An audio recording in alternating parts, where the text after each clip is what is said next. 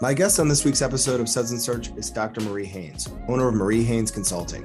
Marie is one of the top SEO personalities in the world. She hosts the extremely impressive podcast, Search News You Can Use. She's written for every major publication I can think of, including Moz, Search Engine Journal, Search Engine Land, and many other places. She's a must follow on Twitter at the handle Marie_Haynes. I'm going to start our conversation talking about her podcast, which had over 166 episodes at the time we spoke. Marie interviews some of the top personalities in the industry, but oftentimes she speaks into the microphone about a topic by herself without anyone asking her a question for upwards of 40 minutes. It's like a conference presentation that comes out every week, and the content is always superb. Marie is one of the foremost experts on algorithm changes. Whenever Google makes a significant change to how they index or rank websites, SEOs from around the world look to experts like Marie to understand what just happened. I'll nerd out a little bit with her about algorithm changes past, present, and future. I first remember learning about Marie Haynes during the Penguin update, which was arguably the most significant algorithm change in history, impacting about 3% of all searches. It's been a full decade since that update, and I'm going to discuss how Penguin changed the industry forever with Marie. Grab something cold to drink and join me for a conversation with Dr. Marie Haynes. We'll chat about the 3 specific services she offers at Marie Haynes Consulting. We'll talk about the Quality Raters Guidelines, which she literally wrote the book on, and I'll spend a little time asking her about Wham and Fortnite. Dr. Marie Haynes, welcome to Suds and Search. How you doing? I'm well, thanks. Thanks for having me. This should be fun. I'm looking forward to it. So, Search News You Can Use, the podcast that you host, is one of, if not the most popular SEO podcasts in the world. If my research is correct, according to Apple Podcasts, you've released 166 episodes at this point. So wow. Tell anyone who's listening who isn't familiar with the show what it's about and what comes to mind when you reflect on 166 episodes. Wow, I had no idea it was that many. So the podcast was initially a way for me to just read out my newsletter. And so we have a newsletter that my team and I produce, although originally it was just me. And I found that by going over all the things in the newsletter, going, oh, Google did this week, and somebody discovered this new way of, making links or whatever, it helped me to learn. Because if you can explain something to people, then it's in your head, right? And so it sort of evolved over the years. I used to do it with screen sharing and the whole newsletter was in there. And now what I do is I use it as a learning tool for me so that when I want to learn something, I either unpack it myself as if I'm talking to myself, which it amazes me that people like to listen to me babble on to myself. Or lately I've been having guests where I can just pepper them with questions and learn more about a subject, which works really well as well. Yeah, and I think this is a real challenge. So you have guests on, like recently Glenn Gabe has been on, Lily Ray has been on, Dawn Anderson, but often you are speaking yourself for like 40 minutes without anyone asking you questions or having a conversation with. That sounds so daunting to me. You're basically doing a conference presentation, every week or so, like a pretty regular cadence. I would be like, what if I run out of stuff to talk about at the 7-minute mark and I need a whole show here? How do you prepare to talk like that? And it seems like it just comes off the top of your head, but it is good and interesting that it's part of that newsletter. Yeah, I've done different things throughout the years. So like I said, initially I was just reading through the newsletter and commenting on what I thought was interesting. And then for a while, what I did was actually write out a script, which I don't tell a lot of people that, but I would dictate it to Google Docs and then read out my dictation. It took a little bit of correction because Google Docs, doesn't always understand me. And then I would read it out, including I'd write "ha ha" in there, and then also just be an actor, I guess, in reading it. And now what I do is I just take notes on what I want to discuss.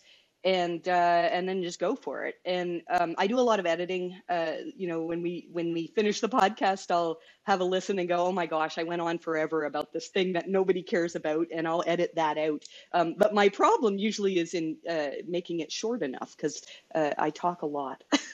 My husband's very thankful, I think. David's very thankful that I do a podcast now because I used to babble on about absolutely everything to do with Google algorithms in front of him, and now I get to do it in front of this audience that I can't see. Well, I think our spouses could commiserate with each other about this sort of thing. So I have a similar relationship with my spouse. So, a lot of the episodes, it seems to me, are about news that's topical at the time the episode is airing. You mentioned this already. And I've talked to other podcast guests about this too. It's like part of the job these days as an SEO and as a PPC is sort of staying, I don't know, informed about what's happening. So there's a benefit to understanding things like algorithm updates and announcements from Google. Many of us in the SEO community, I think, get the latest breaking news from you. I'm wondering, where does Marie Haynes get her news from? What are your favorite sources for SEO news? Good question. Twitter is probably the place where I get the most news from. So, I have a list of people that I have alerts on for. Anytime John Mueller tweets, or most of the time that Barry Schwartz tweets something, I'll take a look at it and decide if that's something that primarily would be interesting for my team to learn.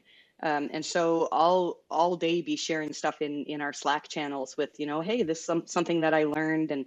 And so Twitter is really a good source. Barry Schwartz, again, Search Engine Roundtable. Barry is amazing for I can't remember, there was a number of articles that it was like 60,000 or like some crazy number of articles that Barry has written. And so anytime Google does something, Barry writes about it. And so I get a lot of research from there. And then the next part of my routine every morning is to actually do a Google search for Google and go to Google News. And I just look at, apparently that breaks the internet if you search Google for Google. I don't think it does, though. I do it every day. And then see what news has come up about Google and their algorithms and what's interesting. And then one thing I started doing recently, which has really helped me, and it seems to be well received, is to take an article that is really complicated. So this morning, I was looking at the most recent article from Bill Slawski, who writes about Google patents, and then just break it down into a tweet thread. Right. And again, you can learn so much, because if I have to summarize this and tweet it out in a way that makes sense, well, then now I understand it. And so I do it all primarily for selfish reasons, so I can learn as much as I can. Well, I'm glad you do. I think it's been great. So I want to shift gears, if we could, to a conversation about algorithm changes for a little bit. So before we talk about any specific algorithm change, you and your team follow these updates closely. You speak and write about them. And I'm wondering, as you study these updates, is there any general theme that you can take away that Google is looking for, or just as importantly, what they're not looking for, like what we shouldn't be doing, that might give us some insight? Are you able to look at those recent those recent updates anyway, and sort of distill down any messages that Google might be sending to the community? It's interesting, because when I first started looking at Google updates, that's actually what drew me into SEO. Was I was a veterinarian before I was in SEO, and I had this website for people to ask me veterinary questions. And I was just trying to figure out, why. Initially, I was getting like 30 people a day to my website, and then grew it to, I think at its most, it was 15,000 a day were coming. But to grow it, wow, I had to learn how to do that. And oh gosh, I did the thing that I always do. I babble so much, and I forgot what your initial question was. And we have a little delay. No, I'm curious, if you look at. I know, a little bit of delay. Google updates. That's okay. So if you look at a lot of these algorithms, what would you say is any general theme that Google would be giving to us in the SEO community that maybe we should be doing or should not be doing? Right. So when I first started doing this was when Penguin came out. And if you remember, the Penguin update was the one where it went after unnatural links, site owners that had been maybe purchasing or creating low quality directory links, or remember eZine articles, all those sites where you could get a link and write an article and get your own link with your own keyword anchors and all that stuff. And Penguin destroyed a lot of sites. And so it was a hobby for me to try to figure out, like, all right, what did Google do here, and can we recover from it? And so back then, when we had Google updates, there was almost always a specific focus. We could look at sites, and if we had enough sites together, we could say, well, you know what? all of the sites that dropped had these commonalities. Maybe they were all taking advantage of low quality links in the case of Penguin. Or when Panda came out, you could easily see that the sites that were hit were often massive sites with huge amounts of content, which really wasn't the best of its kind. And so you could come up with strategies for recovery based on the specifics of these algorithms. And in the last few years, that's been really, really hard to do because there aren't single specific things that Google has been working on. So in the last few years, most of the updates, there's been a couple different kinds of updates. Google tells us about core updates where they, if they've updated the vast majority of their algorithm, the core algorithm, they actually tell SEOs about that on Twitter. You can follow Danny Sullivan under the Google Search Liaison account. And when there's a core update, again, Google doesn't say, well, we did this, this, and this. They always refer us to this blog post that they wrote in a couple of years ago called What Site Owners Need to Know About Core Updates. And this blog post is a list of questions that if you go through them, it kind of looks like they're nice ideals, but how would an algorithm measure that type of thing? And really, and this is part of what I'm talking about a lot lately, is discovering how Google's algorithms actually can determine if a site has substantially more content, more helpful content than competitors, or has information that's insightful and beyond obvious. And if we look at, and I'm jumping ahead probably a little bit here, but if we look at Google's capabilities as a semantic search engine, then that really answers those questions. So lately, when Google has had either core updates, or the other thing we see is these dates where there's wild turbulence, and all the tools like the SEMrush sensor and tools like that are showing, all right, Google's doing something. There's a lot of sites that are rankings are shifting all over the place. There really isn't one specific focus that we can see. We can just see generally that in most cases, better content is rewarded. There are changes, like if lately we've had product reviews updates where Google has given us specific things that they're going after. And sometimes we can see, like Google says, oh, we want to see sites that review multiple products, or things like that. We could see that type of thing being rewarded. But generally, it's if you follow the advice in Google's blog post on core updates, that's the key to creating a good website that Google likes. Oh, fascinating. You mentioned Penguin. I just saw on Twitter, it's been 10 years since that update came out.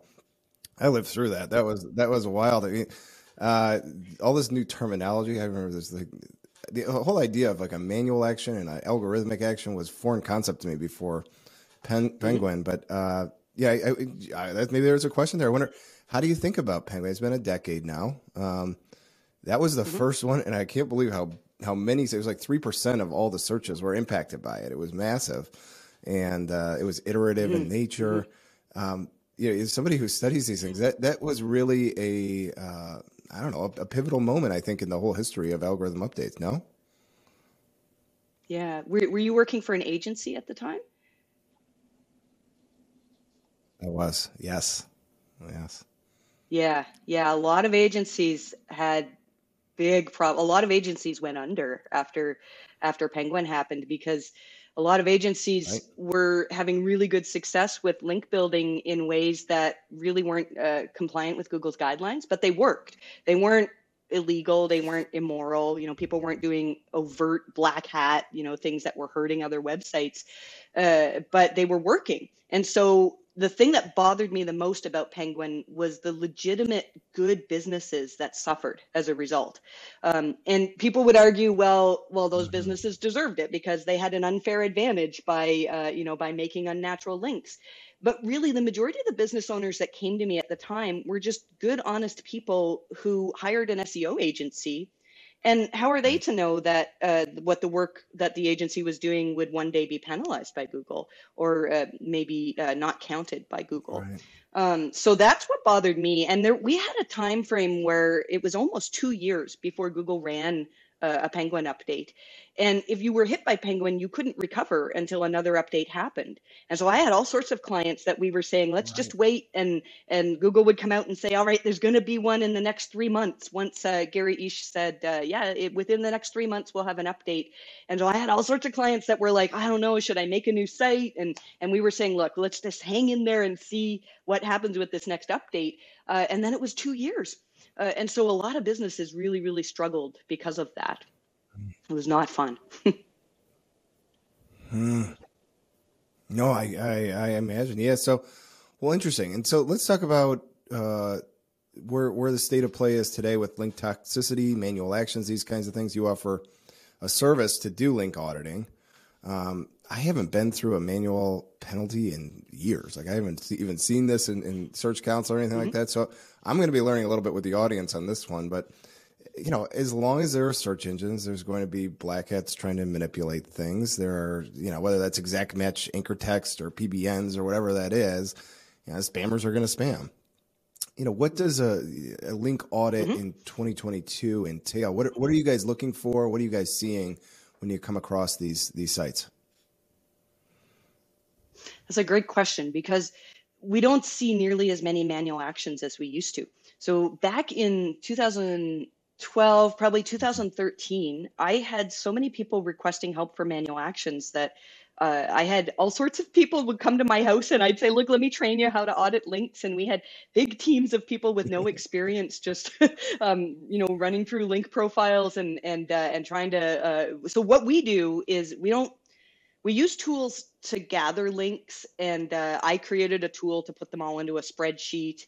But we don't use tools to identify which links are unnatural. And there are lots of tools out there that do that. But the problem is that most of the links that the tools pick up as being unnatural are ones that today Google's algorithms are just ignoring anyways. They're not the ones that are causing a problem. So back in 2013, and we're talking about two things. If a site had a manual action, then you'll see that in Google Search Console. So it was very obvious. That's a whole different process than Penguin. You don't get told that your site's being suppressed. You have to come to somebody like me or somebody who analyzes sites regularly to determine, oh yeah, it looks like this part of Google's algorithms negatively affected your site. And today, so 2016, Google changed the Penguin algorithm so that it no longer was demoting for the most part.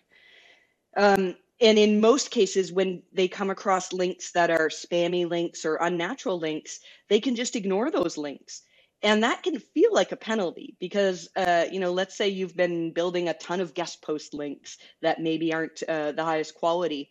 And then Google's algorithms catch on to that and say, well, whoa, these actually aren't real recommendations. They're self-made links. Why would they count towards a site's page rank? Why would they help us trust a site any better? And so if Google stops counting all of those links, it's going to feel like a penalty because they used to be helping. They used to be propping your pages up. So today, when we do link audits, there's two reasons. One is if a site has a manual action, which we do still get some, but really, I would say it's only every couple months or so that somebody reaches out with a manual action, which is a big change from several per day back in a decade ago. And then the other reason to do it is if we think a site is headed towards a manual action. And just by looking at the link profile and from our years of experience, we can sort of say, well, it's really obvious that there's unnatural links here. And often we can find evidence that there are certain updates sometimes where we say, this seems to be a link related update, and maybe we'll disavow. But we don't do nearly as much disavow work today as we used 2 years ago, which is a shame because it's fun work to do. Okay. Okay, awesome. Well, the other things you guys do, you have three services. You're very specific. If I'm understanding your website right, so you have site quality assessments, link auditing, and manual action removal. So here's the question: given your reputation, you could probably make a killing doing a bunch of the other services that us agencies do. It seems like there might be a story there. Why not offer all these services that agency folks offer? What was it about those three services that really excited you? I think it just evolved because when I first started learning about Penguin, and people came to me and said, "I want to hire you to consult with on my site," my thought was, I'm a veterinarian with an interest in SEO. I'm not an expert on, at that time, I wasn't an expert in SEO. And so I didn't want to take on clients for ongoing SEO work when my expertise was in this one particular area. At the beginning was manual actions. And then gradually, bit by bit, as I learned more, I started to expand my services. And I started to create, well, the first thing I created was a report that just told you whether you had been hit by panda or penguin. And it was very, very basic. It was just, you give me access to your Google Analytics, and I'd look at Google organic traffic and say, oh yeah, there was a drop on April 24th, 2012. That's when penguin hit. Or, on another day where there was a penguin update. And I charged $89 for this report. I just pulled the number out of thin air. And I had so many people that wanted this report. It was unbelievable. And so over time, what happened was I just started putting the price up. And then I also added stuff to it. So, when Panda came out and we started talking about thin content, I did some research into, well, what would Google consider to be thin content? What do other SEO experts consider to be thin content? How are they having success in cleaning that up? And so I started adding that as a section on the report. Well, you've been hit by panda. Here's what we know about panda. And today, that same report, now my team does it, and it's evolved, over 10 years, is something that we charge usually a minimum of $7,500 for this report. It's about 150 pages long, and it's filled with, everything from technical advice to EAT-related advice. That was the thing that came along later. That was very, very interesting to understand what Google was doing with EAT. So really, the reports have been our main thing. And for many years, we had so much business doing these reports that we couldn't keep up with it. I couldn't keep up with the demand. And so I hired people. This was 5 years ago. I hired my first 3 full-time employees all at once. And we just started building this business together to basically sell these reports. Now we're at the point where you're talking about where we can take all these leads. I mean, we get tons of leads for site audits and site quality reviews and link audits as well. And then actually do ongoing work with them because we have capacity. So we have, including myself, we have 11 of us who all work on site audits all day long. And now we have a small subset of those site audits we convert into ongoing work where we just continually work on, all right, well, Google suggested that this could be a sign of quality and you don't have that in your website, so here's how we could implement it, that type of thing. So you'll see us expanding. It's hard growing a services business to take on huge capacity. And so that's what we've been working on is growing the skills of the team. Not just me to strategize, but any one of my team can put together an excellent strategy for SEO, which is a really hard skill to grow in people.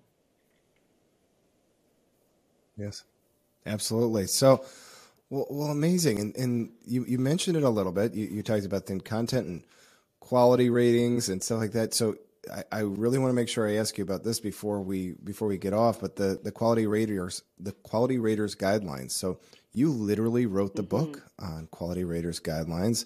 It's a 40-page guide I saw there. Where can people go to find the guide, and what will they find when they read it? Yeah, you can go to mariehaynes.com/book, and that'll take you to our QRG book. It's really kind of a summarized version of what we started doing in our site audit, our site reviews. Not the technical components and other things that we look at, but basically looking at what's in the search quality evaluator guidelines that we can translate into actionable advice. And we have to caution ourselves because Google's algorithms are not exactly what's described in the quality rater guidelines. Like the raters will be instructed how to find reputation information about a business, but we don't know if Google's algorithms take those same steps that are outlined in the rater guidelines. But that blog post that I was talking about that Google published about what site owners need to know about core updates says right in the blog post that if you can evaluate your site like a quality rater, then there's a good chance that Google will want to rank it better. that it'll be seen as higher quality. So the book is essentially a checklist. We will be coming out with a new edition, which if you buy the current edition, you'll get the new edition. So don't let that dissuade you from buying it. And then we're also coming out with another, it's a bit of a shorter book based on the questions in Google's core update post. There's 20 questions that they say to ask about your site, and very specific advice on, well, when they say this, here's how you can measure if that's an issue on your site, and here's how you can improve upon it as well. So I'm pretty proud of those resources, because I think I've probably read the QRG. I mean, it's a massive book, and I'm in it almost every day trying to get a reference for something, trying to, one of our clients has a problem. We can say, well, look, this is outlined as a problem in the QRG, so we think it's something that Google's algorithms may be going after as well. It's a gold mine of information. I don't know why people don't spend more time in there. I love it. I love it. Well, listen, I've got to shift to everyone's favorite part of the show. This is where Greg Gifford gives me a question for the guest, but he gives me no context. So it's a bit of a high wire act for both of us. And for Dr. Marie Haynes, he has Wham. Does Wham ring a bell to you at all? It's sort of like the band, maybe? I don't know. Yes, that's all. That's all. Just every time I see Greg, we remember something about Wham. We both like Wham. Come on. Andrew Ridgeley was the best part of Wham. I don't know. Do you remember Wham? No? Back in the 80s? I do, yeah. George Michael, Andrew Ridgeley. Sure. And George Michael got all the attention, but Wham's got some great music. They had the hats in the music video. I remember it, yeah. So he has a bonus one for you, which is Fortnite. Does that ring a bell to you at all? Fortnite? Like the video game, maybe? I play a ton of Fortnite. I have this theory that video games like Fortnite, especially Fortnite, train your brain, and they help you to learn better. So I don't know how much you know about Fortnite, but I mean, it's a shooter game, very like cartooned sort of shooter game. And it also has this building component where, you need to be very, very fast to build pieces, to edit through pieces, to protect yourself with these pieces. And in order to learn, there's a massive learning curve, which seems to be really easy if you're 13 years old, but not so much if you're like old enough to be the mom of one of those kids. And so for me, when I first started, it was impossible. I could not grasp it. And it was a challenge for me to just like get a little bit better at it. And I found that in doing so, when I train my brain to learn something in Fortnite, I feel like it actually improves your brain's ability to learn. It teaches me how to learn things quickly, and it's also a lot of fun too. I actually use it almost, I know this sounds ridiculous, but as a form of meditation, because throughout the whole day, my brain is thinking about what Google's doing, about running my business, about this question that somebody asked about SEO, and it's very, very hard to shut that off. And so with Fortnite, it takes all of my brain power to function and to do it. And I can't think about Google while I'm playing Fortnite. So most days I'll play at least an hour of Fortnite and just unplug. And I play with my kids as well too. So that's a fun thing to do. Greg plays Fortnite as well. Oh, that's awesome.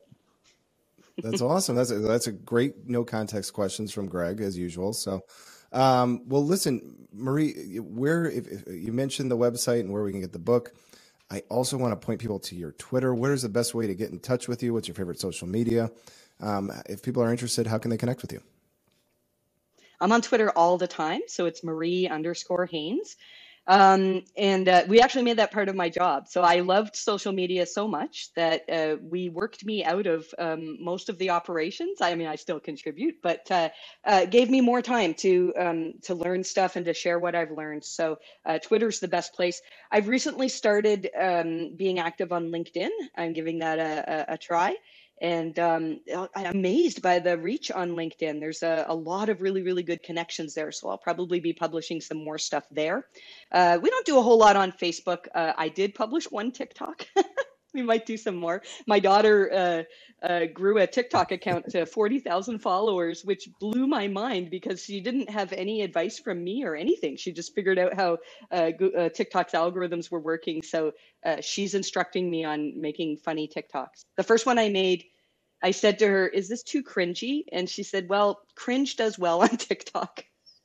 So yeah, that's but don't go to TikTok for SEO advice. Twitter's definitely best. Awesome. Awesome. Well, thank you, Marie. Thank you for coming on. I mentioned off camera, I've been a longtime fan of yours. I continue to admire all the work that you're doing, and I love following you on Twitter. And you're also a very fun person to have a beer with in the day. So, thank you for coming on. I'm going to give you a virtual cheers for now, and then hope to see you in person at some point here in the near future. But for everyone else watching, we'll be back next week with another episode of Suds and Search. Thanks again, Marie. Thanks for having me. It was fun.